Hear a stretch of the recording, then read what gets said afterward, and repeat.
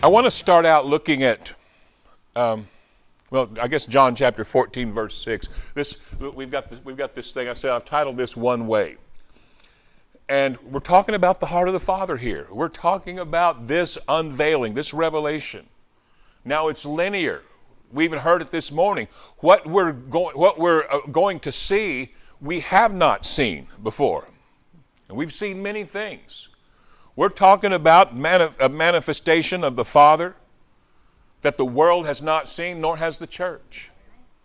We're talking about a reality of something that goes into the fulfillment of God's vision. God has a vision. And he says, it will surely come to pass. And he says, though it tarries, keep looking for it, because it shall come to pass. And he says, because as truly as I live, says the Lord, all the earth, think of it, or try. All the earth shall be filled with the glory of the Lord. Or he says in one place, with the knowledge of the glory in Habakkuk 2. With the awareness, with the knowing this thing. They're going to know. They're, just like Linda said, they will see, they will hear, they will know. Isaiah prophesied, the day will come, the eyes who have been blind, they will be able to see out of that darkness and out of that obscurity. And we're going to look at that in the scriptures here. There is a way. There is one way. Now, let me say, Jesus said that. We know this verse. Jesus said to him, I'm the way, the truth, and the life. No one comes to the Father except through me. Now, here's where there's been fights over this. Is because to many people, this looks very exclusive. It looks like Jesus is starting a religion and saying this is the only true religion, and if you don't go this way. And then people get upset, and I talk to people about it, and they're like, surely, are you saying that Jesus made it where we all have to funnel in this way? I'll tell you where the bigger part of the problem is for one thing,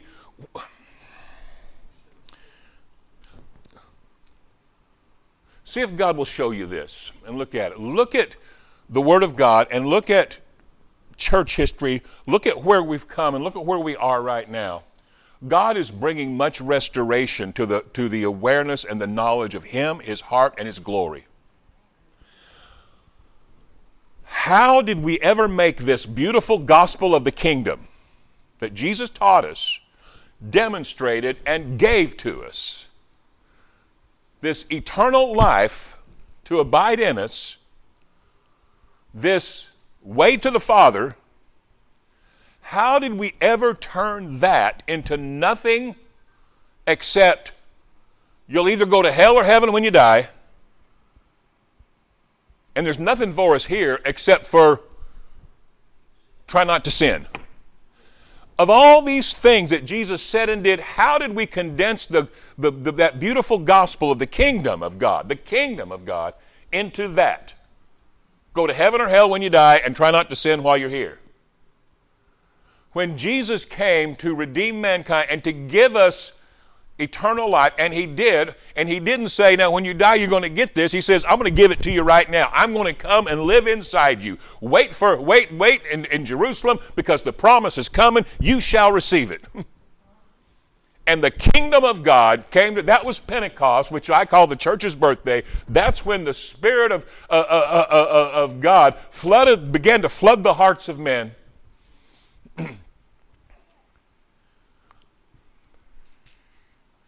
And the kingdom came and was planted on planet Earth. It was the seed Jesus told us it would be. It was that mustard seed. It was that little bit of leaven in all the lumps of dough of the earth. It was that little bit that would spread until all the earth shall be filled with the knowledge of the glory of God. A little one will become 1,000. Of the increase of His kingdom and of peace, there shall be no end. And He says, and there's one way. Now, here, when we look at this does not dilute the Word of God at all. This opens something up that we want to look at. And I'm going to have to push it because I've got a mouthful to say, but we'll be deliberate and we'll have it really clear this morning.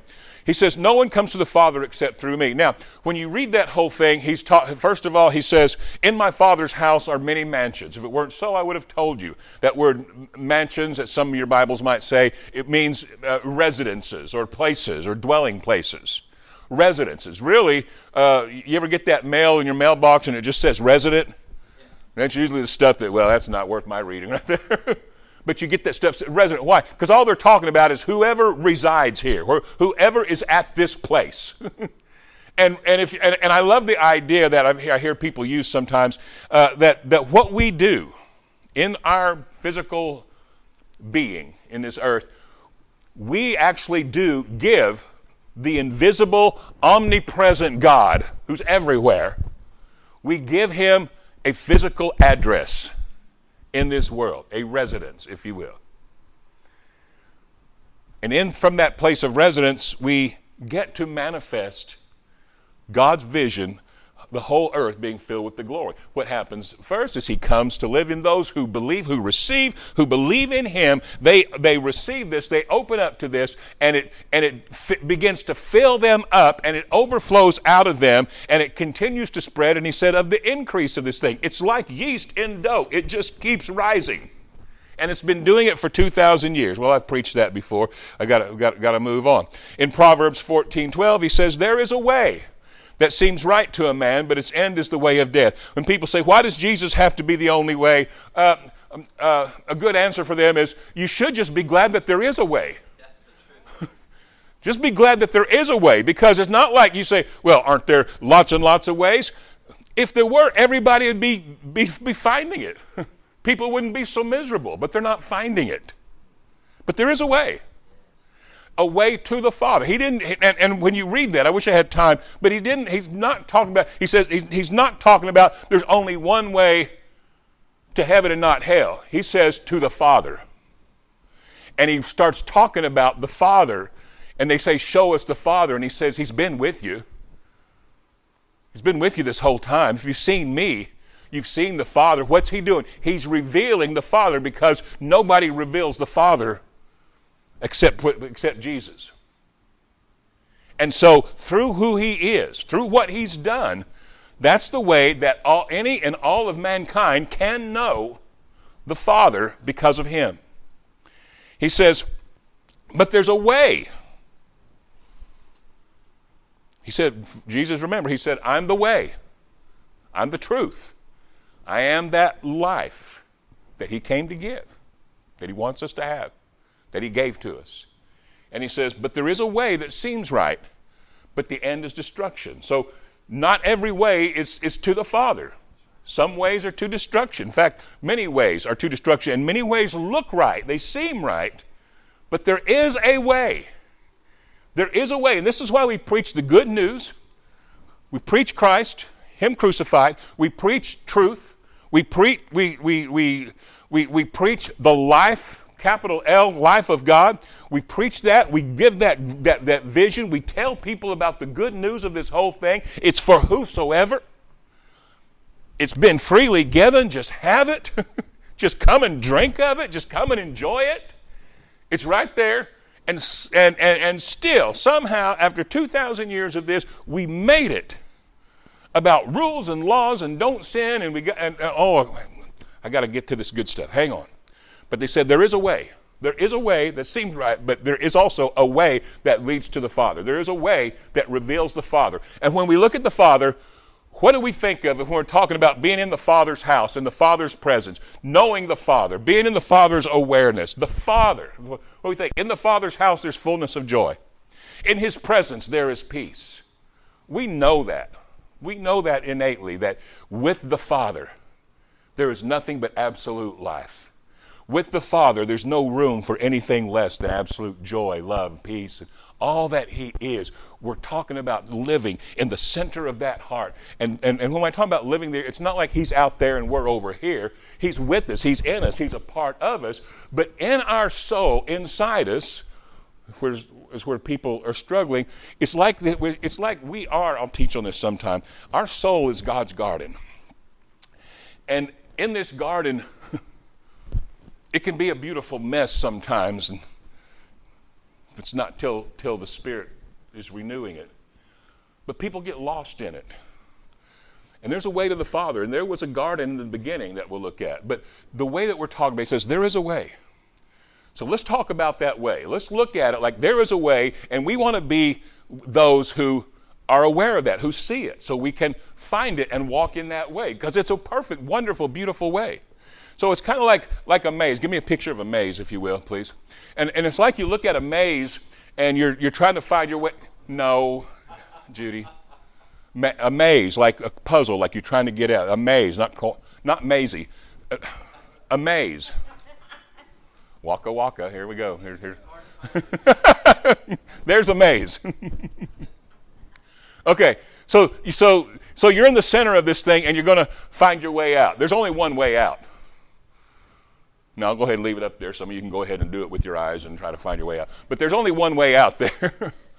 And of course, in a maze, there's other ways that you may be trying, and it's like, well, it looks like this is the way, but then you hit a dead end, right? He says there's lots of ways that seem right. There's a way that seems right, but there's only one way out. And this one's not a hard maze. You can probably find it pretty quickly. But there is only one way. You're not going to be able to take other turns and get there. There's one way out, and it leads out. There's only one way to the Father, and it's a way that leads to life.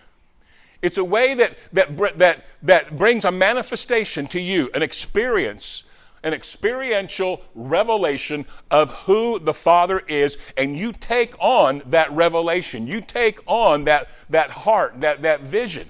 Now, when God says the whole earth will be filled with the glory of the Lord, I've taught it a lot, the glory in its simplest terms.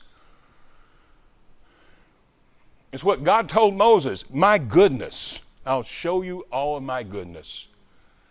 All the earth, this is God, only God's heart would be this way.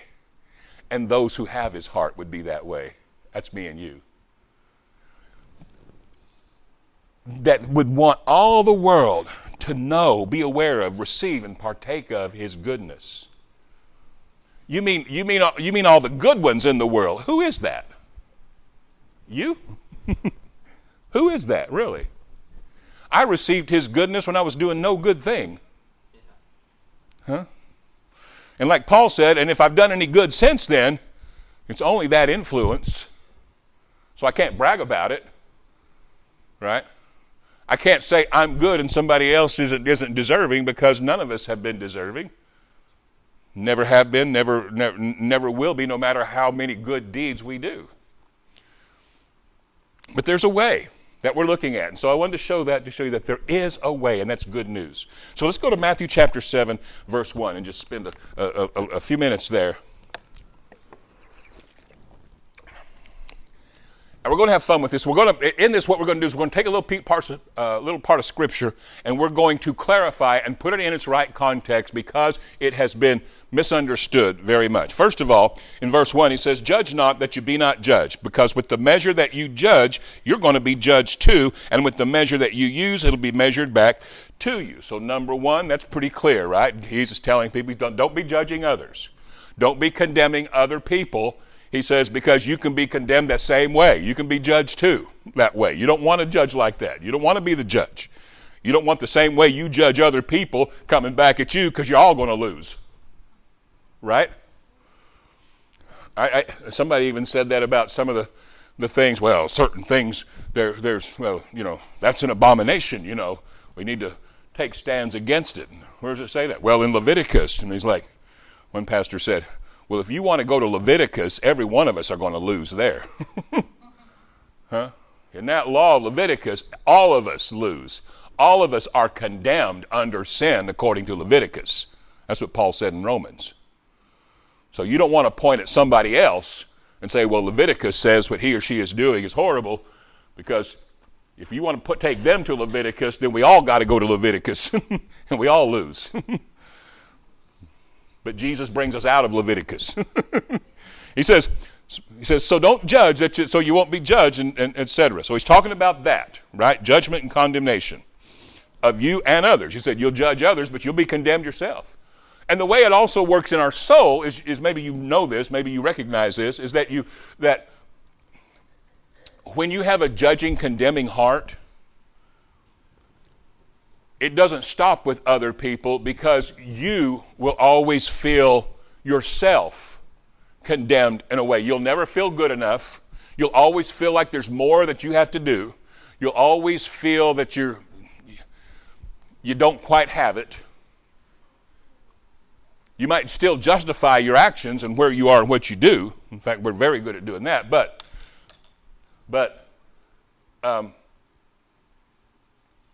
it's working on you too. Whenever I see someone who's a very critical, bitter person, and they're very just critical of everybody and everything, I used to get angry at them because I thought, I hate those kind of people. I don't even want to be around them. Now I feel more sorry for them because I know what's happening. They're getting that themselves.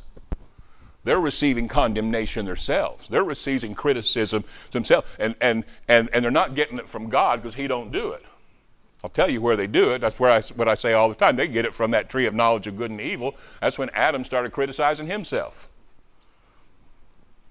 Condemned himself, brought shame upon himself, a shame that God wouldn't put on him, but a shame that he put on himself. Not only did he do that with him, he did it with his wife. He put blame on her. It's been going on ever since. Now watch this. This is going to refer to that. He says, next verse, and why do you look at the speck in your brother's eye, but you don't consider the plank in your own eye? Or how can you say to your brother, let me remove the speck from your eye, and look, a plank is in your own eye? Hypocrite, first remove the plank from your own eye, and then you'll see clearly to remove the speck from your brother's eye. Now, stop right there for a second. There again, talking about kind of the same thing there, right? The context here, he's talking about don't judge, etc. And then he goes on and gives an example, and he says you're pointing at somebody else's faults, but you got things there too. And because you have that, you can't see clearly. You can't see clearly. Now, when we look at the maze there, and we talk about embracing and being aware of life, what this does when we find it, he says, there is the way. And in this verse, he'll say, narrow is the way, and few there be that find it. Now, that was back then. The whole earth shall be filled with the knowledge of his glory. So that's not a rule that's always going to stand.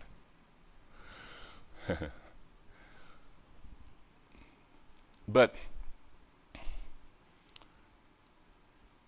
he says, talking about the judgment here, he says you can't see very plain. See, when you're in that maze of, let's say you're in a pain, let's say you're in a fear, let's say you're in an anger, let's say you're in a situation and you're looking to receive from God. You're looking to receive that life. You're looking to receive that healing from that, whether it's emotional pain or physical pain or whatever. You're looking to receive because it's Him is the source of all of that.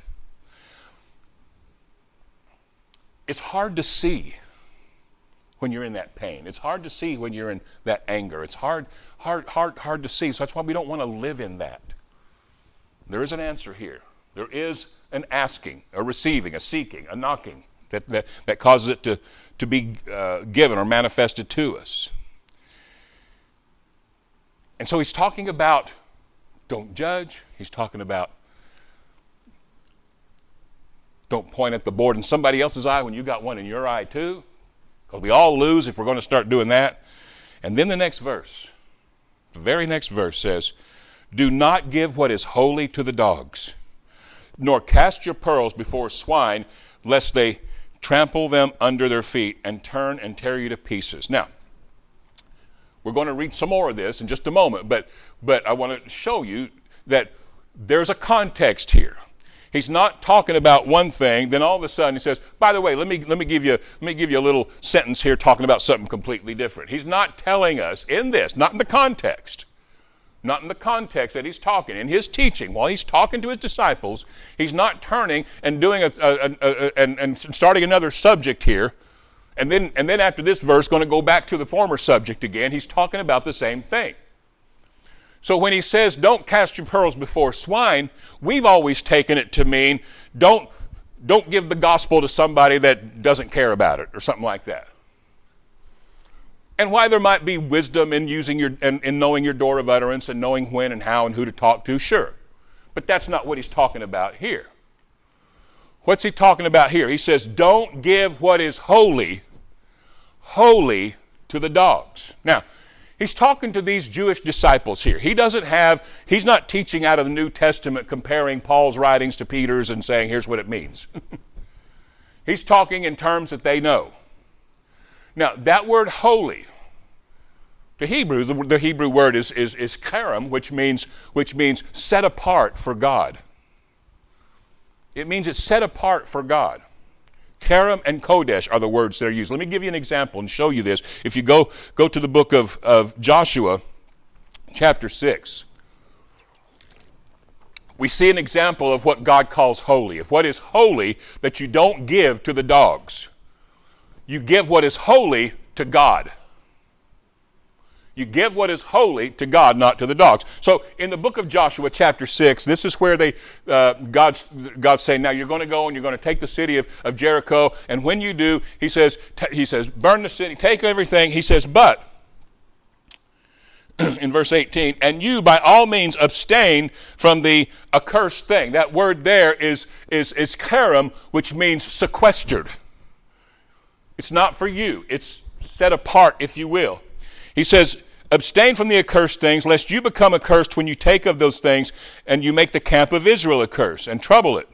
But, verse 19, but all the silver and gold, and the silver and gold, what did God say in one verse? The silver is mine, the gold is mine. All the silver and gold, and the vessels of bronze and iron are consecrated. Consecrated is the word kodesh. There again, it's a very similar word. It means set apart, dedicated to God. It's dedicated to God. In other words, you guys don't take it. This is dedicated for me. You guys get all that other stuff, but all the silver and the gold and the bronze and the iron, he says, don't you take it and go take it to your tents and keep it for yourself. Let me have it. I have set that apart for me. Okay? He says, it's consecrated to the Lord, and they will come to the treasury of the Lord. See that? It's the holy thing.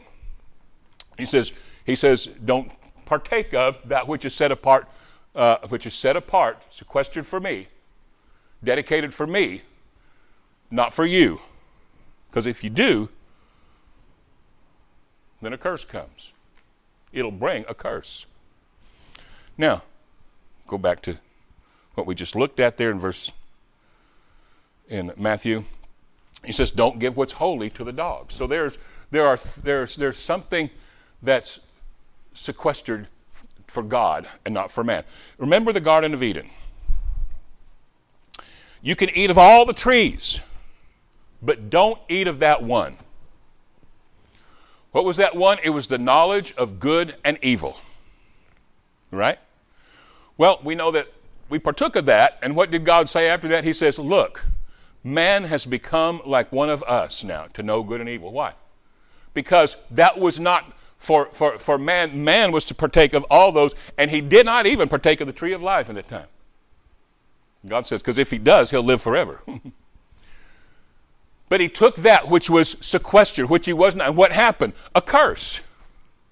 Did you partake of that? Just like he did in Joshua's time, when they go to Ai and they lose for the first time, they're going, what's going on? And God says, somebody took what was dedicated to me. Somebody took what was mine and kept it for themselves. So they go through the camp and they check everybody out, and then they catch Achan, and he says, I've sinned, I buried it in my tent, here's the silver, here's the gold. I wanted it for myself, it just looks so good. What did Eve say about that tree? It just looks so good. The knowledge of good and evil gives us judgment. God knows good and evil. We also know good and evil. How we've made such a mess of it in the world every single day, and in the church world too in the past, is that we have taken that thing that was for God to operate. The judgment is his. It wasn't for us to condemn. It wasn't for us to bring shame. It wasn't for us to point out those things. That was dedicated to God. We were to partake of life and enjoy the abundance and the goodness of that. And that's really what he's referring to when he gets to this. He says that judgment that you live by, that always pointing the finger and always this and blaming somebody else. He says you all are guilty of it. Everybody's guilty of that. It doesn't work. It just brings destruction to you. It'll bring condemnation in your own mind that you won't be able to get rid of. It'll bring fear and hate and anger against other people. All that stuff. You don't know how to wield that thing. God knows it. But God is love. So he can know right and wrong. He can know good and evil, but it doesn't change who he is and what he thinks about you. It changes what natural man thinks about himself and for other people. It changed what Adam thought about himself. It changes what Adam thinks about other people. Other people are our problems when God says he loves the world. When he hung there on that cross, think of that. Crucified, nails in through his body, and he says, forgive them. They don't know what they're doing.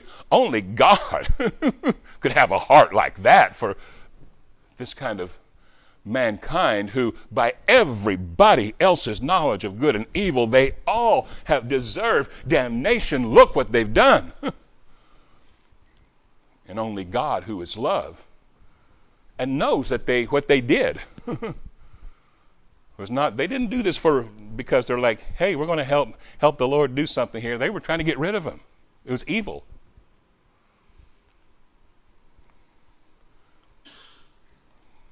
But because of him, of his heart, this is why God, and then he even says when he judges, he says, and when the Son, when the Christ comes in Isaiah, he says, but he will not judge according to the sight of his eyes. See, and that's what he's telling. Don't do this. He says, because you all lose with that. And so what he's saying there is that when he says, don't give what is holy to the dogs, don't give it to men. That thing that religion has done, that the Pharisees done, they've taken what's God's. That's really not our business. They've taken what's God's and they put it in the hands of men. Adam did that right from the beginning. Don't eat of that tree. That's sequestered from you. That's not for you. Don't do it. And we took that holy thing and we put it in the hands of men. In the hand of people, dogs. He said, don't give the holy thing to the dog. That's why he's saying, don't put it in your hands. Don't put it in somebody else's hands. Don't give it to the Pharisees to judge you. Don't give it to people that are people and don't know the Father's heart, and they're going to wield this judgment of good and evil. Now, people will tell me, they say, oh, but Rick, I hear this so often. God gives us discernment. God gives us discernment to know right from wrong, good and evil. Yes, there is such a thing as that. The problem is that people have discernment. Sometimes it's really not discernment, it's suspicion. But we have this gift of suspicion or gift of discernment or whatever. And I've seen this in the prophetic. I've seen this in prophets. See, because we have these gifts to see things in the prophetic. But it becomes very hard sometimes as they're young and they're learning how to carry this thing because it affects their soul. And they'll use that prophetic gift to condemn people and to shame people and to put pressure on people because they haven't grown up into the Father's heart. And I've caught a vision, and we're going to grow up. The body of Christ is going to grow up. We're going to put away childish things. And we're going to grow up. And we're going to carry what belongs to us and let God have what belongs to him. And we're not going to put it in the hands of, we're not going to give it to the dogs. We're not going to cast it before the swine and say, here, now you have it. He says, because they'll turn and they'll turn on you and they'll trample you. And that's what happens. I've wielded this kind of judgment and condemnation. And it has come back to me at times. People have used it on me.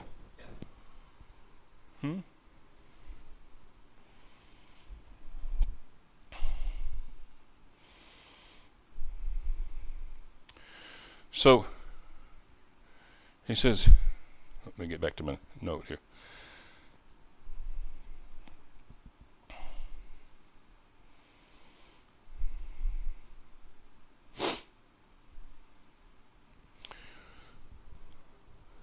All the earth filled with the knowledge of God's glory. Can you see it? Can you imagine this beautiful planet that we live on with the heart of the Father starting to show, to pour out. Creation is waiting for the manifestation of huios, the sons of God. That means a grown-up, one mature. That means one that's looking like his daddy. He started to operate in daddy's business.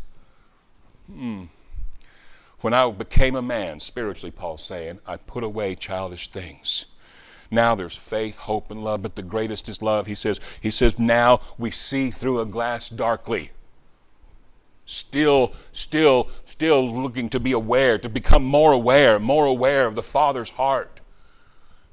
But when perfect love is revealed, as one translation says it, but when perfect love is revealed, that which we have played with in part shall be done away.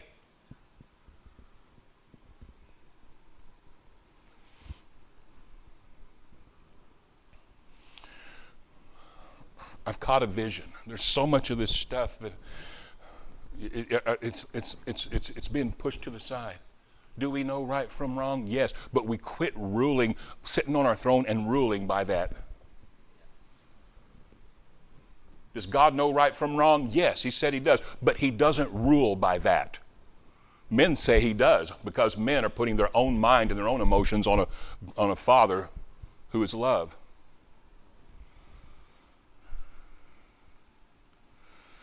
Next verse, here's where it gets good. In Matthew chapter 7, verse 8. What's he talking about? Now there again, he says, don't give what's holy to the dogs.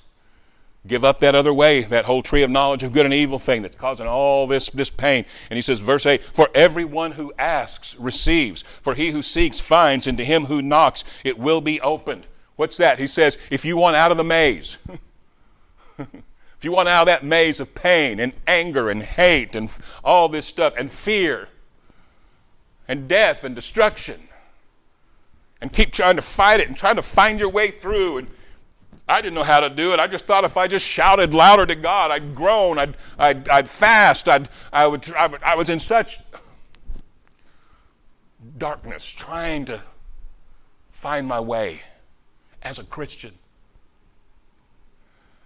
What's he doing all across the land? He's revealing this perfect, beautiful heart that he's given to us, that we have. We do have it. And we're finding out. That's why when we see this and we see him, his goodness or his glory, we're changed because we become aware of who we are. When Christ is revealed, we also are revealed. And creation is looking for that revealing of the huios, sons. For everyone who asks receives, who seeks finds, and him who knocks it will be open. What are we saying here? We're saying, look for it. It's there. It's in your garden. It's in your heart. It's there. Just look for it. There is a way, and it leads to life. It leads to peace. It leads to goodness. It leads to joy. There is a way. That way out of the maze, it's a beautiful way. The other ones are frustrating, aren't they? There's ways that seem right, and it's like, and I've done this so long in my Christian life, where it's like, oh, this is the way it is. And it's like, yeah, I'm going to find it. No, where do I go now? Well, and you keep trying these different things. There is a way. There is a way. Look at him. You've seen the Father. Look at what he's done. Look at what he taught. Look at his life, and you see it in you. Because all that he is all that we become.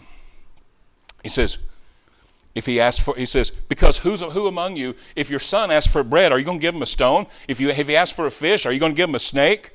If you then, being evil, know how to give good gifts to your children, how much more will your Father in heaven give good things to those who ask him? You know, a problem, I guess, when Jesus is pointing this out, a problem that people have is that I run into so many out there, and I'm trying to help them with their, and it's not easy, but you try to help people to see some of these things, and it's beautiful when you see them open up to it, but some of them are just like, no, I found a place in the maze here, it's a dead end, but I'm just going to stay here. I'm not looking for it. I'm not asking for it. I'm not seeking it. I'm defending it. You're really hurting there. Why don't you get out of that? Like, no, this is who I am. But there's a way. Come on, there's a way. There's a way to life here. It's in there. He says, don't you know that if you look for it, if you want it, if you seek it, if you ask, you're going to get it from God. The heading in my Bible says that what this is talking about is that you just keep on asking. That's not what Jesus said. He just said ask and receive. But if you can't see it, then keep looking. Keep looking at it. Keep looking for it. He says, therefore, whatever you want men to do to you, do also to them. There again, he's staying in that same thing, that golden rule. He said, this is the law and the prophets. In other words, get out of that knowledge of good and evil. Don't render evil for evil, cursing for cursing. In Isaiah 45, he says, when you get out of that cursing the darkness and pointing at the darkness. Oh, hallelujah. Yeah, there's darkness in the earth and gross darkness on the people, but your light has come. It has come, and kings and nations will come. They will come to the brightness of this rising here that we're talking about. They're coming to the Father's house. He says they flood to you. They come. Oh. Got to finish. He says, therefore, whatever you want people to do to you, do also to them. You know what I want people to do to me? I want people to give me grace, give me mercy, give me love, give me patience. Right? Give me forgiveness. Enter by the narrow gate, because wide is the gate and broad is the way that leads to destruction, and many who go in that way. But narrow is the gate and difficult is the way that leads to life, and there are few who find it. The only reason it's difficult, I'll tell you, it is the easy way, because he says my yoke is easy.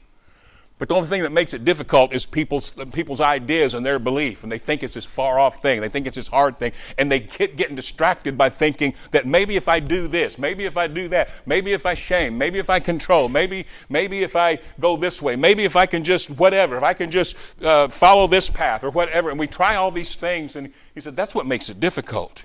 But when you see that there is a way, and the way of Jesus is the way of life, who he is and what he's done. And it's there. That's just what I want people to know. It's there. There is a way. You're not hopeless. You're not helpless. You're not trapped. Your weakness is not what's causing this to stop. There is a way for me and you, the weak. And it's a way of life, joy, peace, and love. He says, and beware of false prophets. Now remember, he doesn't like these law preachers here. Beware of false prophets who come to you in sheep's clothing, but inwardly they're ravenous wolves. You'll know them by their fruits. Do men gather grapes from thorn bushes or figs from thistles? No, their fruit of how they are is because of what they believe. Even so, every good tree bears good fruit, but a bad tree bears bad fruit. A good tree can't bear bad fruit, and a bad tree can't bear good fruit. Every tree that doesn't bear good fruit is cut down and thrown into the fire. Therefore, by their fruits you will know them. The tree of knowledge of good and evil does not bear good fruit for us. Huh? There's fear, shame, anger, hate, war, suffering, destruction. And it's been happening ever since. But as truly as God lives, it won't keep going that way. Finally, final verse. So therefore, Hebrews 4:11 says, let us be diligent. That's what that word labor means. It just says, let us be diligent to enter that rest, lest anybody falls according to the same example of disobedience or unbelief. Would you all stand up? There's a rest for the people of God. My altar call is this while you stand right there.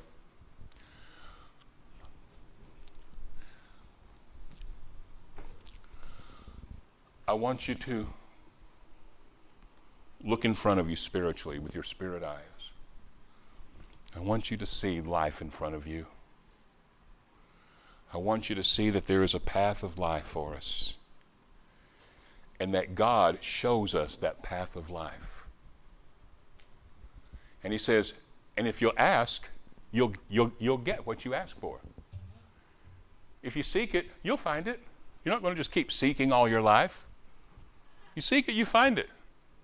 Just like you would give your child a good thing if they ask for it. It says, how much more your Father, who has more love than anybody, give you That which is good. That which is good. What is this good thing? It's Him, His life, His eternal life, His joy, His goodness. Why He loves the world so much, His vision is that the whole earth be full of joy. Can you imagine that? I can. I couldn't at one time, but now I can. My eyes are seeing. I'm excited. I'm running with it. I can see a world full of joy. Like Geneva said, hopefully it's in my lifetime, but if not, it will surely come to pass. I do know it's happening now because it's happening in me. It's happening in you. It's not going to stop increasing. There shall be no end of the increase of this thing. I see a world full of joy. I see this planet full of peace. I see this planet in love. Absolutely in love with the Father, therefore His people. All of them. I see it. Thy kingdom has come. It's been planted in this earth. And because we've been born again, we can see this kingdom. Father, thank you for your goodness. Thank you that we're not left to struggle in our strength, that you are our way. We love that we have that. We love that we have you. And we thank you in Jesus' name. Amen.